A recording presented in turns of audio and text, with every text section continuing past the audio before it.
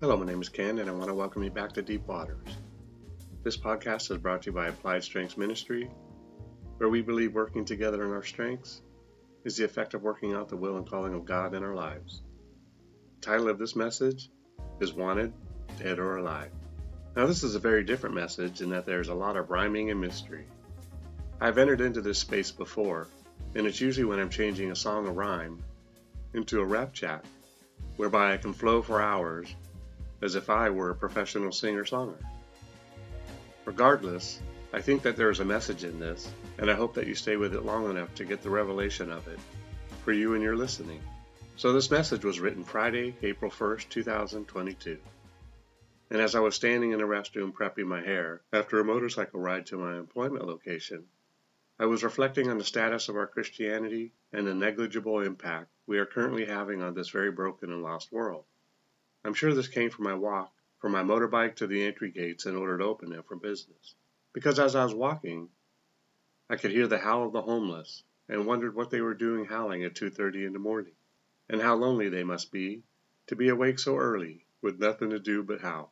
So now if they were Christians in the night howling away, I would think that they missed what it is to be in Christ. Perhaps they might just be ministering to the homelessly lost homeless population, though 'tis unlikely in most parts of the streets these days. No, so I go to reflecting on the fact that they are or represent what each of us fears the most, and that is, in some obscure manner, be it in our control or not, that we would end up in the same condition. Not homeless as much as just lonely and lost. Yes, lost on a planet that has Google, lost on a planet that has more social media web-o connection possibilities than ever in the history of man, gender, kind. We seem so lost that we have appeared to have lost our identity. But what about the Christian man or woman sleeping in the night while this lost civilization wanders, fearful themselves that if they ever were to get a good night's sleep on the streets, they might just well wake up with a screwdriver in their hip or thigh? I didn't just make this up. I don't make this stuff up. I have heard. So anyway, back to the restroom as I look at myself in disgust of being too much of an ineffective and unloving human being. Now, I don't need your counsel as to why you might think I shouldn't feel this way. Oh, but if more of us could get to this place, might we ever forever change this world? That if one were to end up homeless, they would at least get a good night's sleep. What have I done to mark this planet with kinship? Oh, what legacy would I leave? And does it even matter? But if the selling of my car could have saved just one more Jew. If we are full of ourselves, then we are consumed with living our own lives within the 7 billion other lostlies, not having touched them in any manner. A social media has yet to incorporate the handshake on any existing platform. Was Jesus onto something when, after witnessing to the melee of his day and how such a race could function without a shepherd, he came to the conclusion that we are all dead in our trespasses, as well as dead to real life, to a spiritual life? But oh, should we tell him now that we don't need a shepherd, and that the howling in the streets is nothing more than a small subculture at those who excel at being lost? But for the rest of us ignoring the howling, why, we have got to sing. Now, if any would dare to rise up in the role of a much-needed shepherd, then murder we will, just to squelch the birth of any candle in the wind. We don't need light at night, for darkness is a friend to me. So I can't see, but I can see, and I'm glad it's not me. Are you speaking for me, or 'tis as thee as lost as me? No, but so the howl goes on in the night, not as an August rush melody, but in a symphony of agony. And why should we pay attention any more than we do? For don't you know I'm living large and in charge? Besides, I may be dead or whatever he said, but money paves my path and has illuminated it for me. So for you fool, I can see. But what, pray tell of me, don't they all have telephonies, that they can social light between thee? Pardon me if I may counsel. They for you paid for those devices, as well as the street equipment that seems to make street life a fearless journey for those who would beg, borrow, or steal for the next rod of death, to puncture yet another location in vain. No thanks to Google or Waze, for that gnarly vein maze making the straight journey for the pro, all but impossible for the man who started out living at large. But Kenneth Leroy Shelton, I'm not living on the streets or dead to anything. So what does this discussion have to do with me? Nothing. For you to ask is to outline, at least for today, your destiny, And isn't this your self-proclaimed legacy? You, us, they, them, and well you know the others, for all this haphazardness in defining each separately has led us each to our own destiny.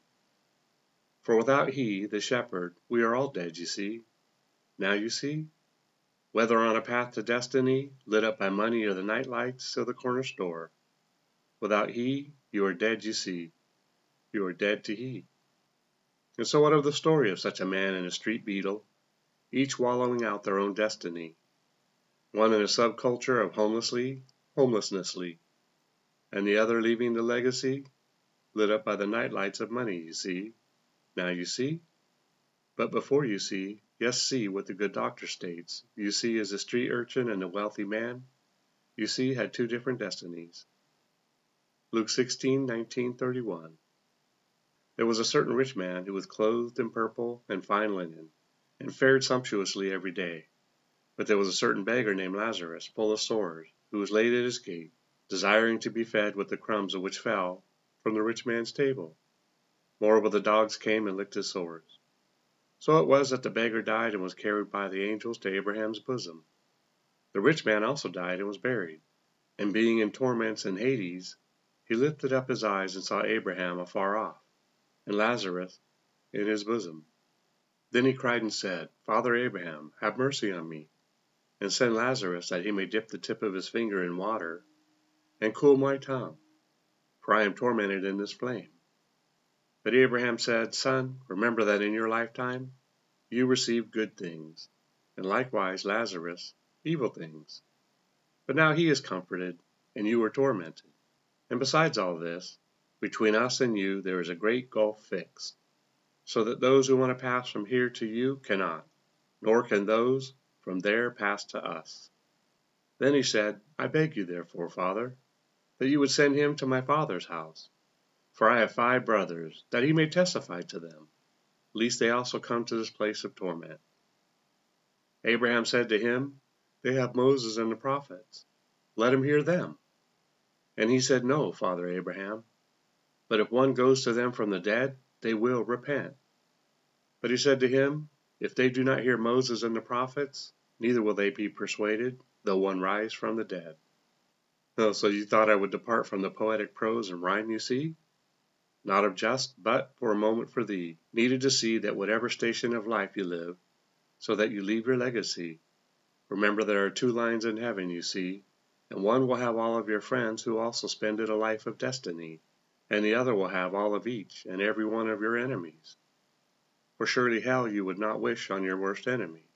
But so for you, choose to ignore the howl in the night, which was, by the way, your own, you see, for homeless or not, we are truly all homeless from eternity.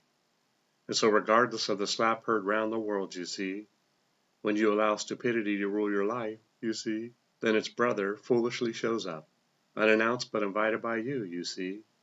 No, you don't, but it's not too late for thee. Back to the restroom with me and ask yourself, as you look in the mirror of destiny, and you see your legacy, can you slap your knee and say with me, Woe to you and woe to me? If we indeed in our lives are found without he, woe to you and woe to me. So whether you live a life of luxury or on the streets, you see, the world that is coming will make his story. For all this time, some 13,000 years, you see, he has been on the hunt for his lost kids. That's you and me. Money is not bad, you see, for it solves all problems. Just ask Ecclesiastes 10:19. Nope. Money that lit up your path to destiny could have fed both you and the homeless, you see. But, and this is your but, you see, given your gate swung open, keeping the homeless separate from thee, you chose hell for yourself for all of eternity.